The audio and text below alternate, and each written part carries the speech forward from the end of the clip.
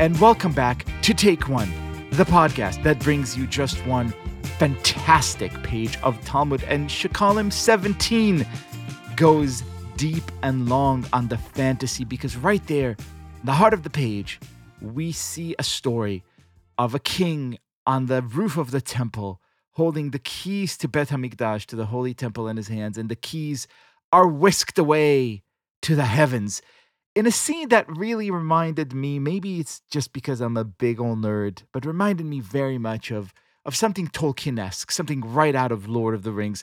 So I called an expert on all things Tolkien and all things Talmud, and as you could hear by his very proper accent, an expert not to be meddled with.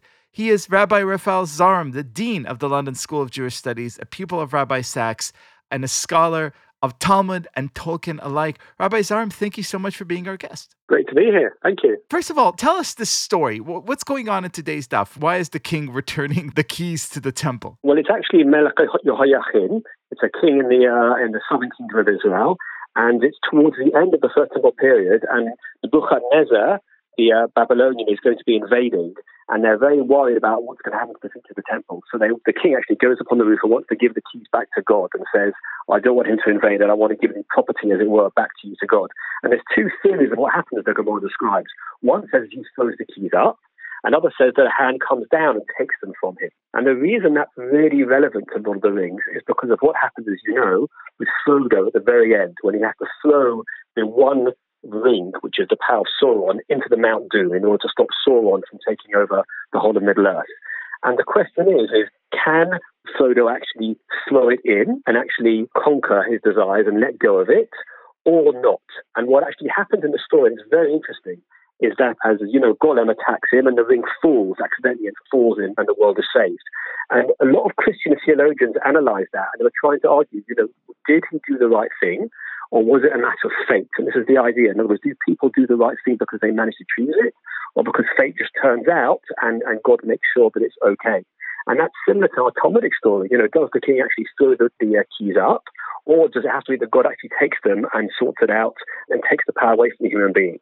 It relates very much. And when I was seeing the movie, Lord of the Rings version of it, it really made me think of that great part in Pirkei Avot where it says, Ezer Gibor, who is mighty Hakoveh Yitzur, who can control or conquer his desires. And that's the aim that Frodo has to do. And the entire battle that's going on, and the film does it brilliantly because it plays off this huge battle on one side with this one little hobbit letting go of this ring. And the most amazing moment, just when the battle's about to begin, is the great King Aragorn, who in our Talmud is Yehoiachin, turns around and just says two words for Frodo. All we're doing, our entire battle, is to enable one human being to conquer their desires and let go. And if they can do that, the world can be saved. And all the fighting is secondary to that need. So in that sense, it's a very Jewish idea. And Tolkien, in the book, was struggling with this ultimate idea. Is it just fate that it will turn out well and the ring can get full because Gollum attacked him, or can Frodo actually let go? And he's battling with those two things in that wonderful scene towards the end of the novel. Rabbi Zarem, as a Jew and as a nerd alike, I am quivering right now by this lesson in humility, in overcoming temptation, in understanding our place in the world and our relationship to the divine. There in this one seminal moment in Lord of the Rings, there in this one seminal moment in today's page of Talmud. Thank you so much for being our guest. You're welcome. Can I mention one little more thing which you already like? Absolutely. Tolkien was an expert in languages. He actually translates the book of Job. And a lot of the words in Lord of the Rings are based on Hebrew.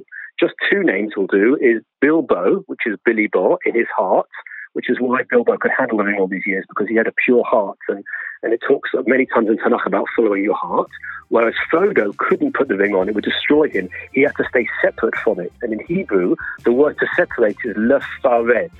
So pared, Frodo, is separating, and that's why he can never put the ring on, because it will change him too much. And that's the struggle that Frodo has, whereas Bilbo has it in his heart and can hold on to it. There's a lot more to that, but it's interesting stuff. Unbelievable. Rabbi Zarem, thank you so much. Pleasure.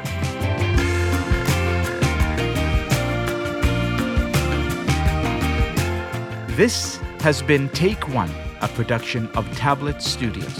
If you enjoy this show, and I hope you do, please go and rate and review us on iTunes or whatever platform you use to listen to podcasts. Each week, we'll be releasing new episodes Monday through Friday, covering the entire weekly portion of Daf Yomi. I'm your host, Leah Leibowitz, and our producers are Josh Cross, Sarah Fredman-Ader, and Robert Scaramuccia. For more information, go to tabletmag.com/take1 or email us at takeone@tabletmag.com. You could find us on Twitter @TakeOneDafYomi or join our Facebook group by searching for Take One Podcast. I hope we've made your day a little bit more Talmudic, and we'll see you again soon.